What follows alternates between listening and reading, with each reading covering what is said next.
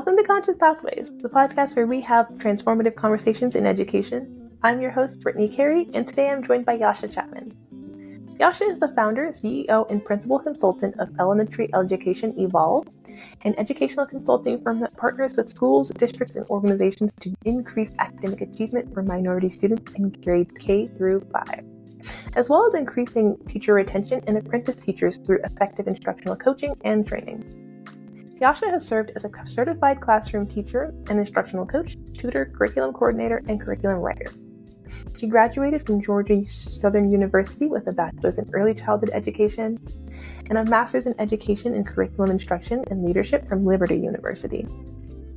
Yasha has been passionate about helping children succeed both socially and academically, and now that passion extends to academic and development of adults who teach them. Yasha believes in effective school leadership, equity, and supporting educators to discover their gifts and talents within the classroom.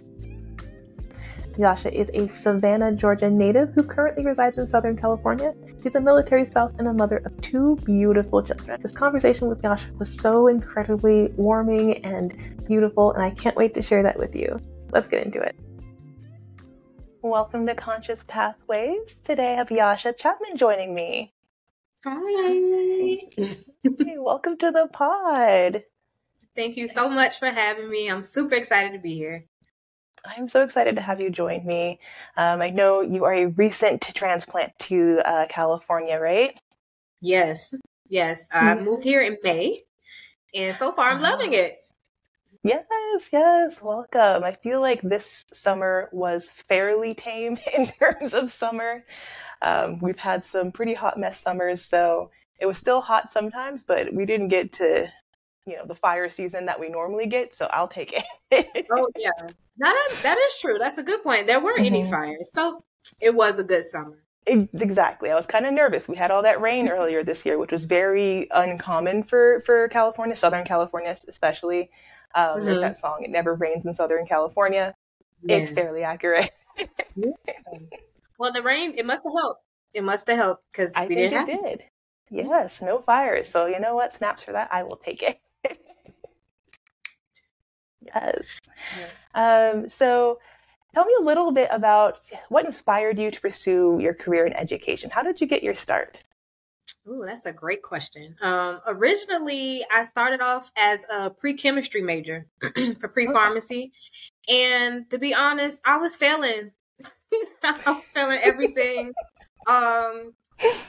Partly because I had a lot of foreign teachers and there was like a language barrier. But I went to the student center and I took a lot of personality tests, and teacher kept coming up in like all the tests. And so I went to a school just to see if I liked it.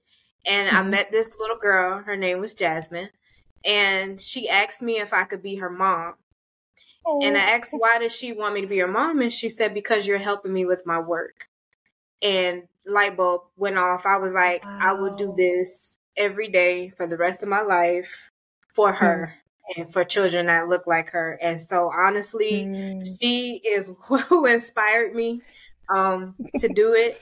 And I just saw that there was a need for students, especially students that look like us. And I'm just determined to make sure that they have all of the opportunities that they deserve, that they're equipped with the knowledge and skills that they need to be successful. And so Jasmine, I don't know where she is now, but in Valdosta, Georgia, she is my inspiration for getting started in education. Oh my goodness, I love that. I love that you got that kind of immediate connection and really got to see some of those magical moments that happen in education that, make it worth it. Even on your hardest days, that you're helping students and that you are being that supportive adult in that classroom for those students. Right. And it is such a magical and beautiful feeling. So I'm so glad that you got to experience that and you're like, no, I want to do more of this.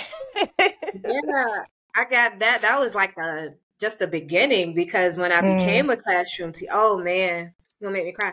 The love. I have built some beautiful relationships, even relationships that I still have now with the parents and a lot of the students that I taught. And it is honestly the most, for me, education is so rewarding. And really that's why I changed my major, because initially I was going for, like I said, pre-pharmacy, thinking money, money, money. I want to make this much. I want to make this much. But to feel needed, and to know that you can answer the call for that need, it makes the money not even, it's not a factor. You know what I mean? And so like the aha moments, the can you be my mom's, the I just wanted to see you today, like those are my paychecks. That's what fills my bucket. And so yes, absolutely. And I love that these personality tests, like, it's one of those things that you kind of subconsciously know that that's what you want to do. But then, as you were kind of mentioning, that our mind goes to, capitalism. We're just like, money. We have to make money to be successful. That, I have to do this kind of career to be successful and to have money and blah, blah, blah, and do all these different things. When in your heart and soul, like we know, that's what we want to do. That's what we want to work towards and feel at the end of the day. Like, how do I want to feel at the end of my work day, rather than how much money is important. I'm not going to negate that. Teachers do need to be paid a lot more. Money is still very important. Not to negate that. But also, despite all the hardships in the classroom, and despite the fact that I was just struggling financially, I felt so good at the end of the day when I was teaching. Just every day. I went home just covered in all kinds of just random things, because I taught preschool. So I had paint and glue and, tears, and sometimes just snot. And it's just like, just on me. And, just like, well, it was still a beautiful day. And I got to have those connections. Yeah. So when you were teaching, what age group were you mostly working with? So elementary education is what I'm certified in. So pre-K through fifth grade.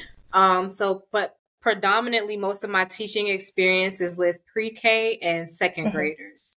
That's where I spent most of my time. I've had experience in every grade level, with the exception of fourth grade. So I've been in every grade, taught every subject except for fourth, but most of my experience, pre-K and second. Okay. Did you have a favorite grade level that you worked with? Second grade. Second grade. Second grade is where it's at. Let me tell you. I can see it. They're old enough to be independent. Old enough to understand sarcasm. But still young enough to want to please you and work hard for you. Just the perfect balance. I love second grade. I've worked in a number of after-school programs, and that's been working with elementary, middle school, some high school. And while, my heart and soul goes to pre-K, that is my special area of expertise. I love pre-K.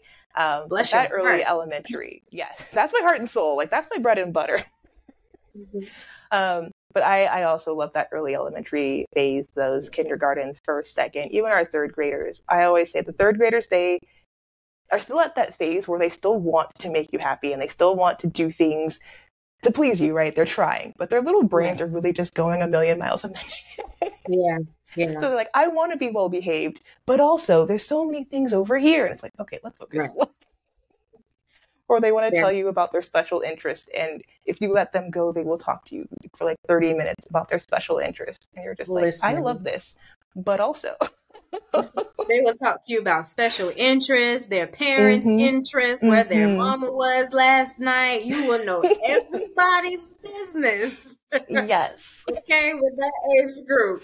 Like, okay, honey, I don't think your mom want you to tell me this. So let's get back to this right here.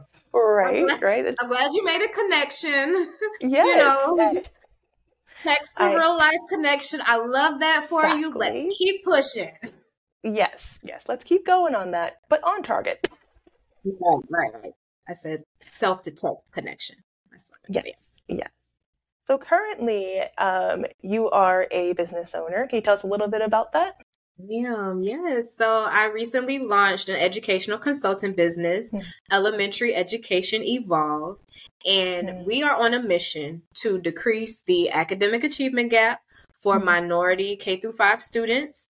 We are also on a mission to retain apprentice new teachers, anyone with 0 to 3 years of experience, teachers that are on improvement plans. And we also are offering services to beginning instructional coaches. And so we provide professional development training and group coaching, as well as one-on-one coaching programs. Wow. You guys do it all. That's amazing. Yeah, I love it. And what kind of was the inspiration to start moving in this direction of working with kind of teachers and doing that professional development? What inspired that? Ooh, that's a really good question. So back in 2021, unfortunately, I experienced 2 deaths in my family. My aunt passed away on a Friday, and my dad passed away the next day, that Saturday. So sorry. So within 24 hours, I was dealing with a lot. And so I was living in New York at the time. My family was back down south, and I had to travel to go handle that. But of course, I'm working, and so I didn't have the time that I needed to grieve and heal. I was consistently asked, when are you coming back? When are you coming back? Yeah. And just having to show up broken, really not knowing who I am anymore, because who I was I was Yasha, but I was Yasha with 2 parents. And so I come back and I only have 1, right? So I have to get to know who this new person is. And doing that in an environment that was just, not conducive for healing. I'll say that it just really pushed me to think, what can I do to where I can still do what I love, but be in control of my time, be in control of who has energy and access to me.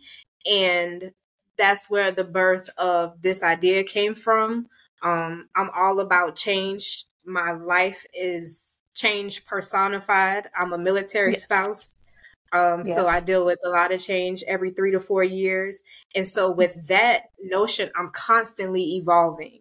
And my love is rooted in elementary education, and my skills are constantly evolving. So I just came up with the name Elementary Education Evolved, where I am in control of what I do and who I do it with, but my purpose and my passion for who I do it for remains the same.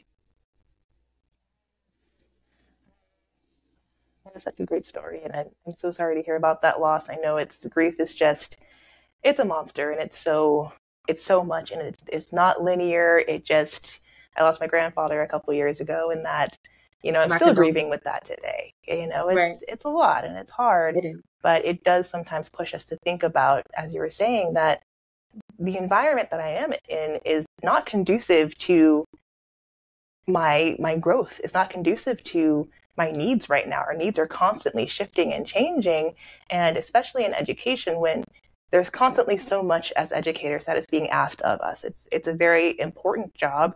The quality of our educators is extremely important, and it's extremely important that we're constantly learning and growing, and that we're shifting with best practices. So there's just so much constantly going around, and if our environment, right, the community of school that we're in, if that's not supportive, then we see exactly what we're seeing right now, that it's harder to retain teachers, that it's harder to, get people to want to join the field of come in education. I know you've seen all these teachers just have a mass exodus from education. I know you've heard all of the scary horror stories about schools and students and what teachers are going through, but come on in, you'll be fine. The water's fine. Right? It's wild. So, what we're seeing right now is we're having a lot less people who are wanting to enter our field, and it's getting harder and harder to retain our veteran teachers and maintain those quality staff. And at the end of the day, the people who are getting hurt most are our students. And we look at especially the communities that I think we both really advocate, the hardest for is our underserved communities, our Black and Brown students. Right. They're the students who are also getting hit the hardest with these, because sometimes the most consistent part of your life is school. sometimes the Yeah. most consistent part of your day is your school routine. The people you see at school, your teachers, are those supportive adults who you have the most contact with. Sometimes you see them more than you see your own parents or caregivers. Very And true. so these are the students that are kind of getting hurt the most by our education system and the constant shifts and changes with our staffing and all these things. So I love the idea of really focusing on creating that environment for teachers to be successful and to thrive, giving the teachers what they need. And Right. also, I know it was my experience in education, but sometimes, obviously I went through all my training in education. I've done the observations. But when I was in the classroom, it was just kind of like, okay, here's your classroom. Go have fun. Right. Right. Nothing Yep. like the textbook at all, right? Nothing like the textbook. Don't forget your attendance. You'll get in trouble. Don't forget that and do all these things. Okay, have fun. No. Go do the thing. And so, Right. your And first year is just so hard.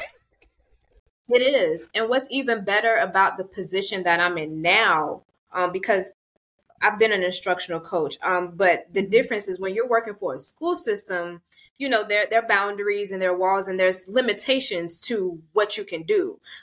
So like I would have teachers calling me on the weekends, hey, can I run this by you? And for the sake of my mental health and like I say, healing and things like that, at times I would be available and at times I wouldn't. Sometimes I would get reprimanded from my leadership. That's a no-no, they're not to call you after this time, So, but it would bother me because they need me, right? It's just like students, just in a different way. So with my business now, teachers get unlimited support. They have unlimited access to me. So weekends, nights, you want to rehearse, you want to run an idea, you want to know how this lesson plan looks. That's the benefit of what elementary education evolved is bringing to new teachers and instructional coaches, because we can't always have access to our in-house support. And although they are doing an amazing job, handling all of the things, right? Sometimes new teachers just get the shorter stick, out the bunch. And so while I feel, of course, instructional coaches are necessary, I feel like new teachers, just like kindergarten students, they just need intensive, explicit, direct attention and support that just can't be given when you have a cohort of teachers of 18 or 20 plus teachers. And so I feel like I'm coming in as a support, like, let's do this together. Let's partner together and let me take some of the weight off of your load so that we can just focus on them and get them up to par for your evaluations or whatever your goals are for your school or your school district. Absolutely. And I love that, getting that full hands-on support, as you said, with our youngest students. We do a lot of that kind of hand on hand, and we do a lot of that, guiding and scaffolding and that zone of proximal development. Like, we are very in tune to these things with their development and to how to best get them to be successful. But then we kind of forget that adults need that too. You're absolutely right. They need it too. And even more so because a lot of them are scared to ask for it. Yes. So you have to use those same skills as a teacher and get to know that you would use with your students, but as a coach, get to know your teachers, get to know their expressions. Something looks a little off today. You're normally chipper. You have to, when to push, when to fall back, when to motivate, when to let you be a person. All of these things that you learn over time. It doesn't just come naturally to you. So I want to support our new teachers so that they stay in education, so that our kids can grow, and that we can like for real, like not just talking, not fluff, for real, change education for our Black and brown students. It's past time. It's past time. Yes. So absolutely. And something I've always said, I've worked in kind of nonprofit management as well, and I've done a whole bunch of different things around education. And one thing I'm constantly talking about when we are doing professional development or working with, young teachers or after school staff is that we as leadership, we need to be modeling exactly what we're expecting in the classroom, right? So how can I expect this young teacher to go in the classroom and be a perfect teacher and do all the different things if I haven't modeled that to them, right? If I haven't not just modeled it in front of them with the classroom, but also if I am not being compassionate and intentional with my interactions with them, if I'm not, bringing in diversity and inclusion and actually having them experience that, right? If I'm not bringing in culturally relevant and sustaining practices for them to experience, how then can I expect them to do it? Right. They've never experienced it. Right. Right. 100%. So, mm-hmm. So one thing that you said much that I often think about is when we evolve and we get into these leadership positions, we forget to take those classroom skills with us. So, for example, as teachers, we're always told in the morning to be in the threshold, right? Greet your students, make sure you're in your door thresholds. That's perfectly fine. I honestly feel like principals should be in the thresholds as well. Yes. To welcome and greet your teachers so that you can start their day off. The same skills should transfer. They shouldn't get lost because your position elevated.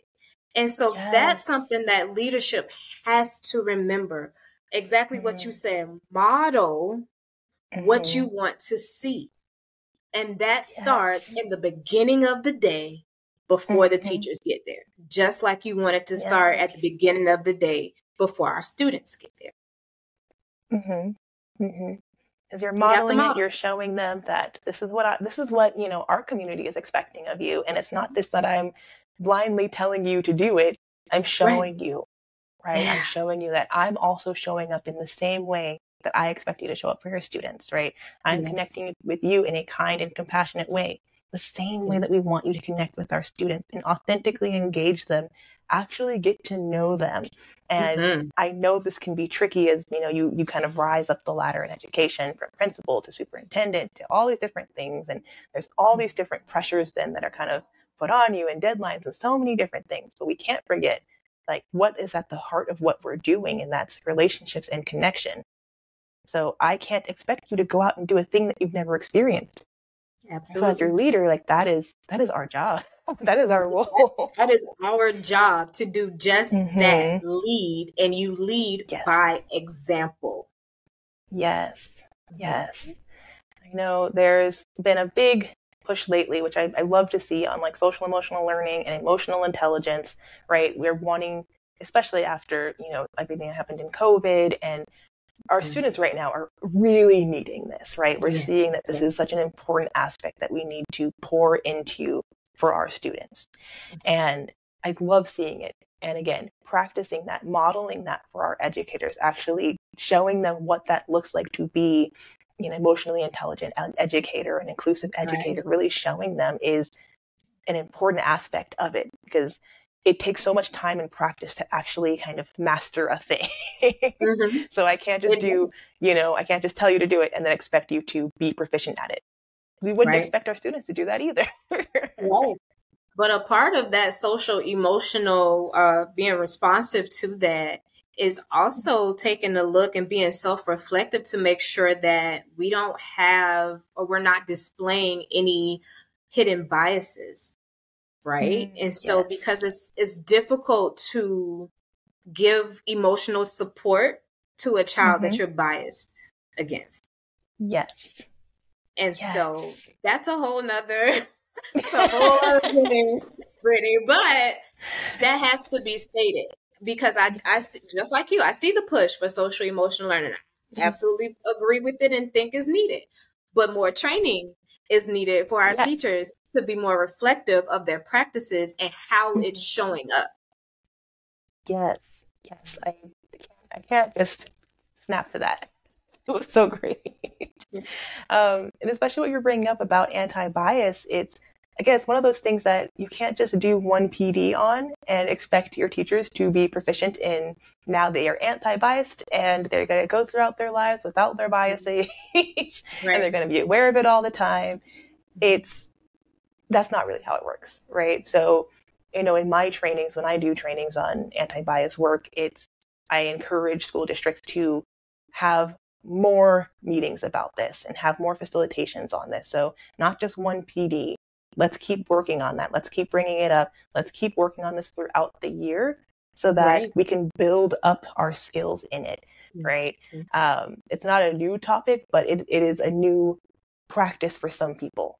So really trying to work on our biases. Show compassion. It's funny, but it's true. Unfortunately, like you said, it's crazy. We have to show we care. Exactly. For all of our students. So we mentioned a little bit about the challenges that Black and Brown students are going through within the educational system.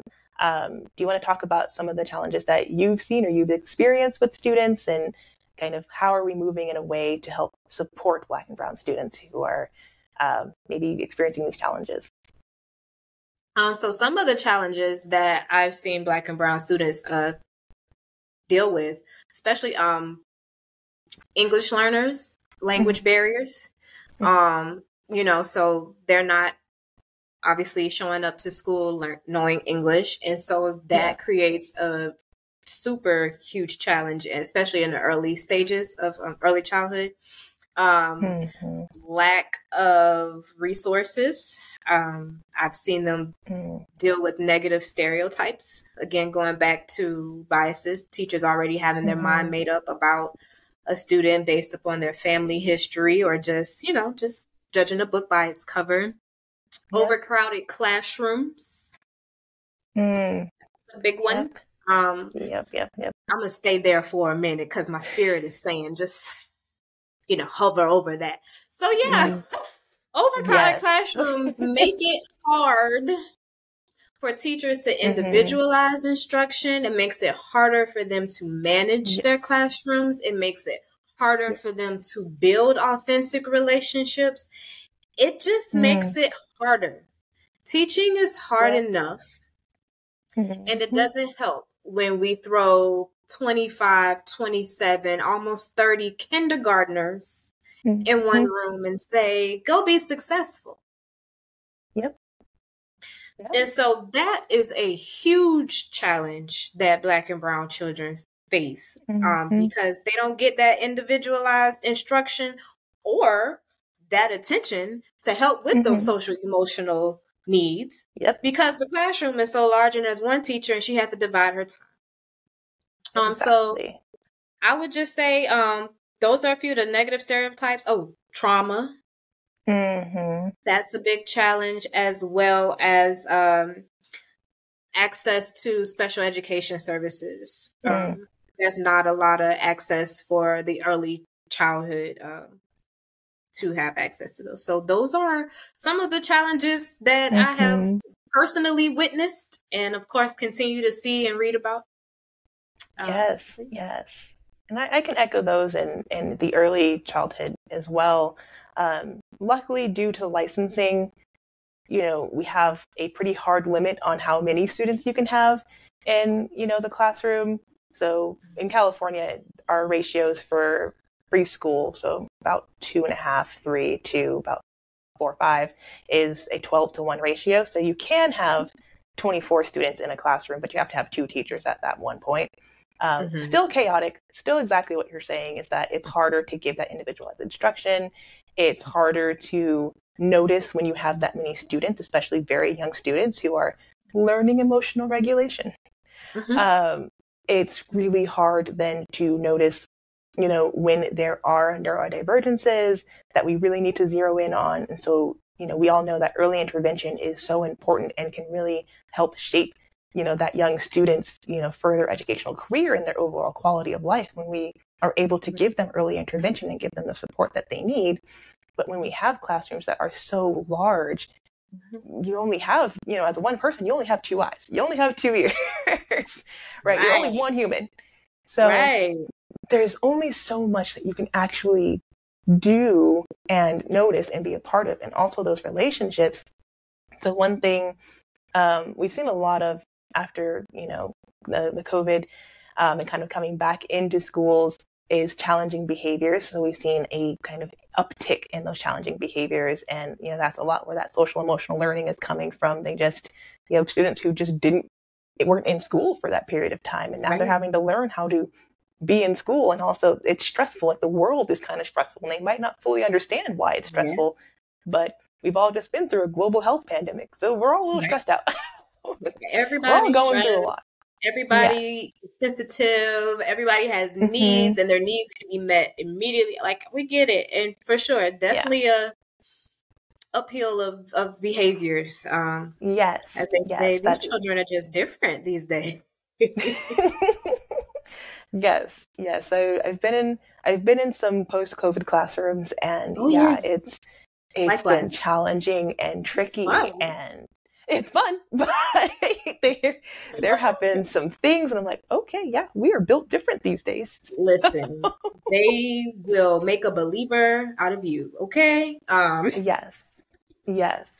And you add in these challenging behaviors that when you take that lens and you widen it, makes sense for the wider context into what's happening, right? When we take that step back and look at it, it's like, it makes sense we're having challenging behaviors.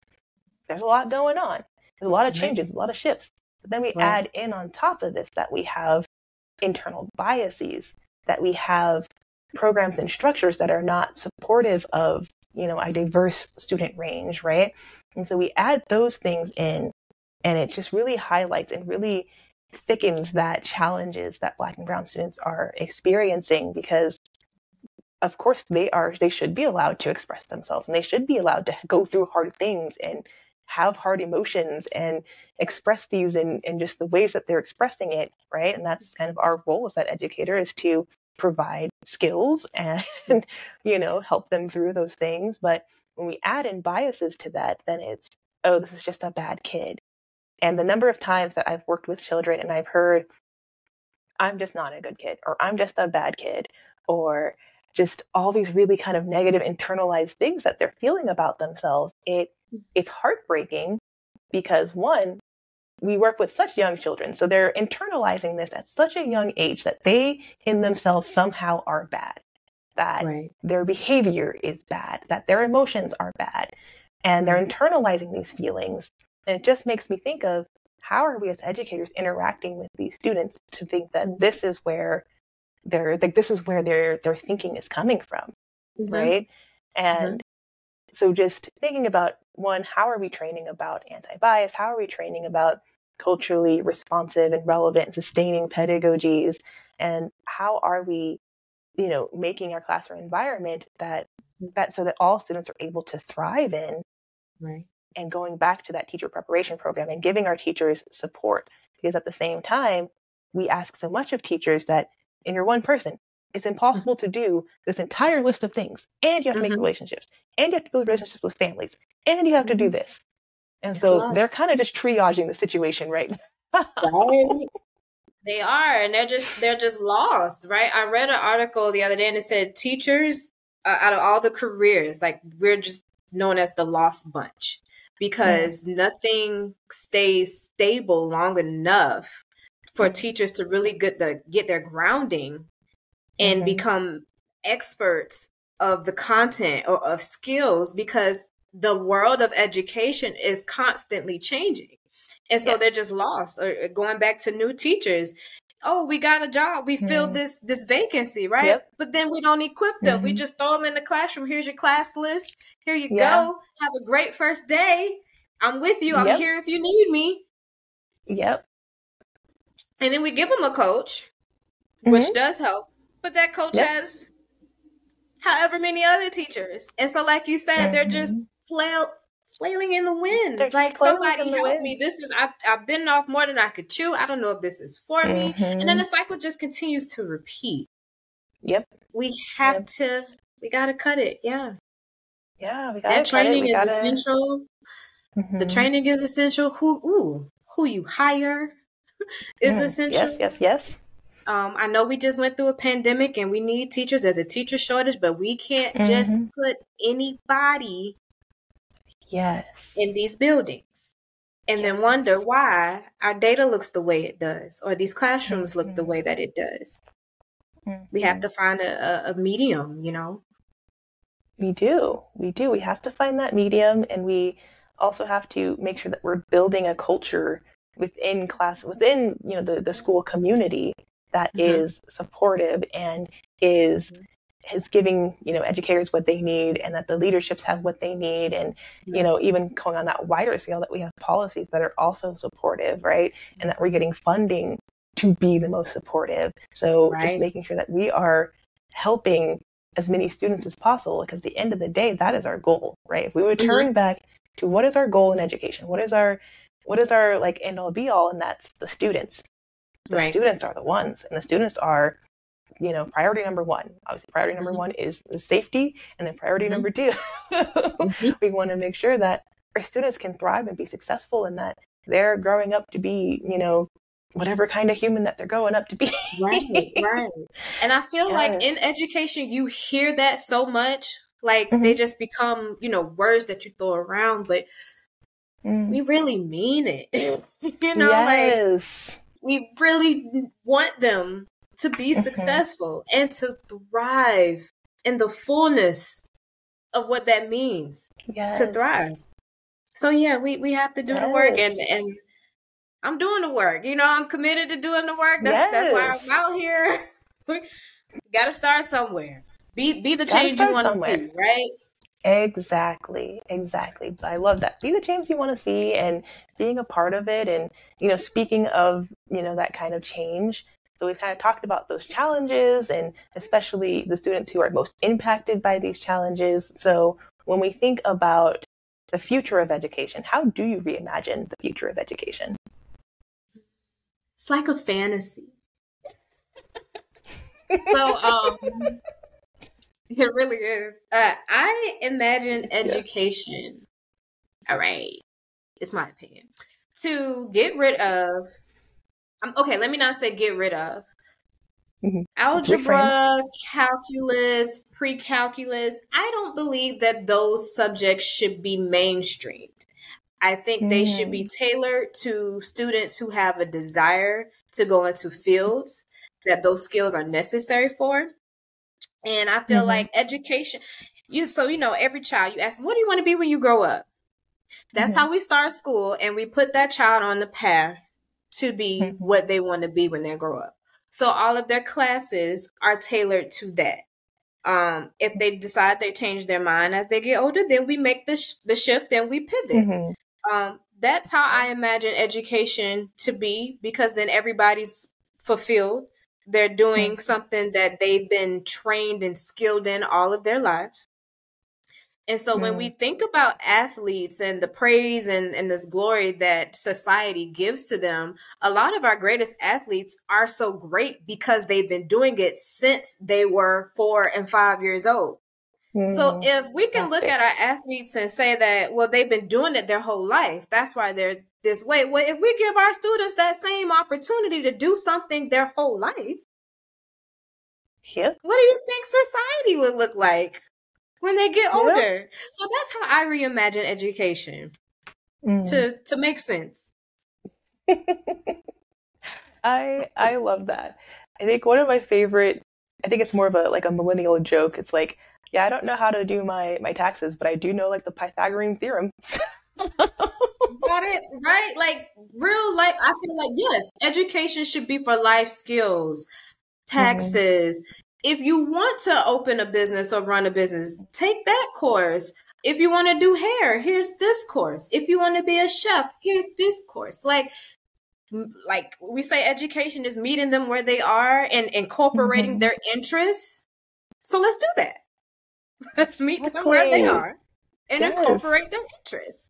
Incorporate their interests. It's always very interesting to me, because while I'm a big proponent of kind of more internal, intrinsic like motivation and things like that, I also recognize that we're asking students to show up to a building that they probably don't want to be in, to learn things they probably don't want to learn.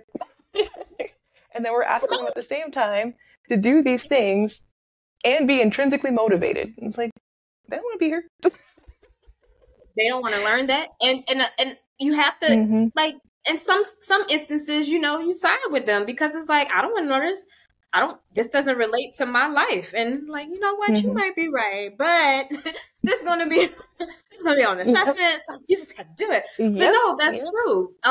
You talk about intrinsic motivation, and there's so much research on intrinsic and extrinsic motivation. But if they're just not interested. Yeah.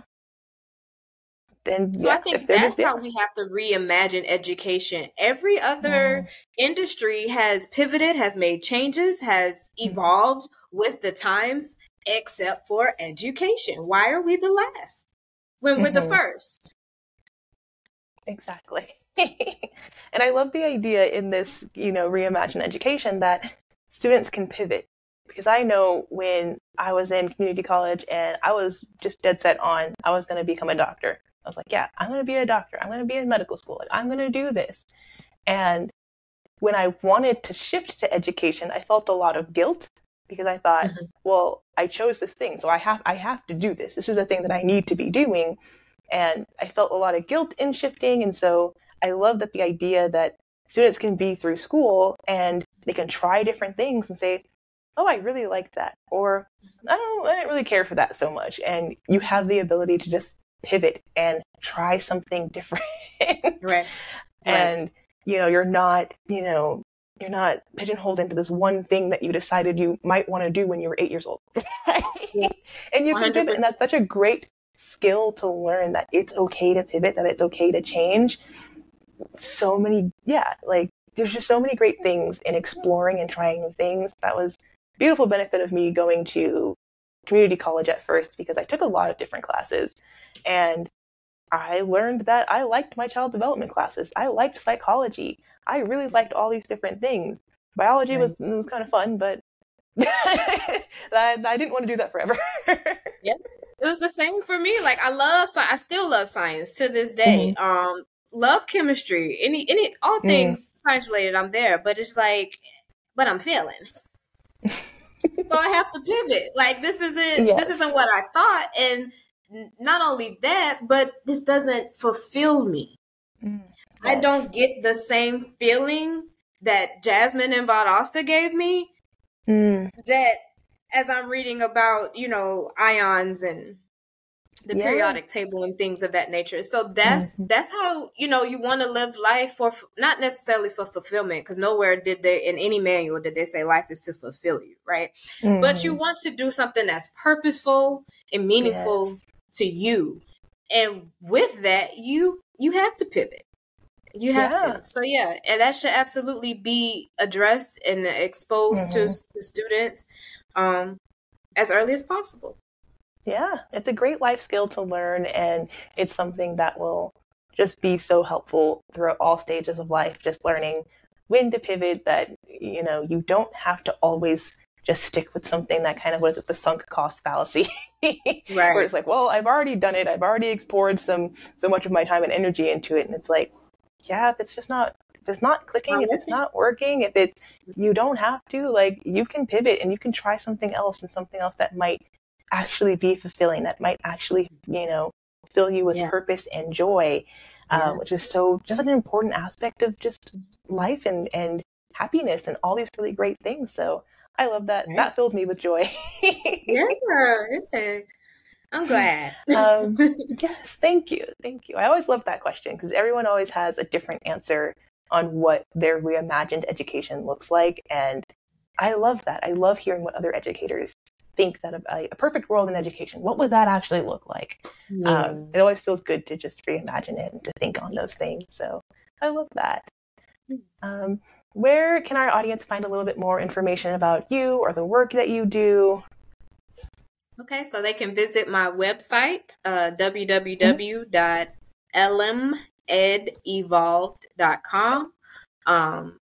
It's like the abbreviations for elementary education, if that helps. My social media, you can find me on LinkedIn. My name, Yasha Chapman, or again, just type in the business name, Elementary Education Evolved. I'm on Instagram under the same handle, Facebook, same handle. So that's where they can find me. I share tips. I post motivational quotes. And I'm really just out here trying to get teachers ready for this this evolution, to do this work. Yes. Get us ready. Like, let's get out there. Yeah. Can you tell I'm ready? I can tell. I'm there for you. Well, thank you so much. And as always, I will link all of that in our show notes. So if you're curious to find Yasha anywhere, that's where it will be linked. And Yasha, thank you so much for joining me today. It was just such a beautiful conversation, and I learned so much, and I feel energized. Well, also, thank you for having me, Brittany. This has been a great conversation. I could talk education all day. So maybe we'll do a part 2. I don't know. Let me know. I'm down. Well, thank you so much. Thank you. Thank you for listening to the Conscious Pathways podcast. Don't forget to like, share, and follow Conscious Pathways so you never miss a new episode. Please leave a review over on Apple Podcasts. It really does help our show to grow and reach more people. You can also follow Conscious Pathways on YouTube, TikTok, and Instagram. And I'll be back next week for more transformative conversations in education. Thank you for listening.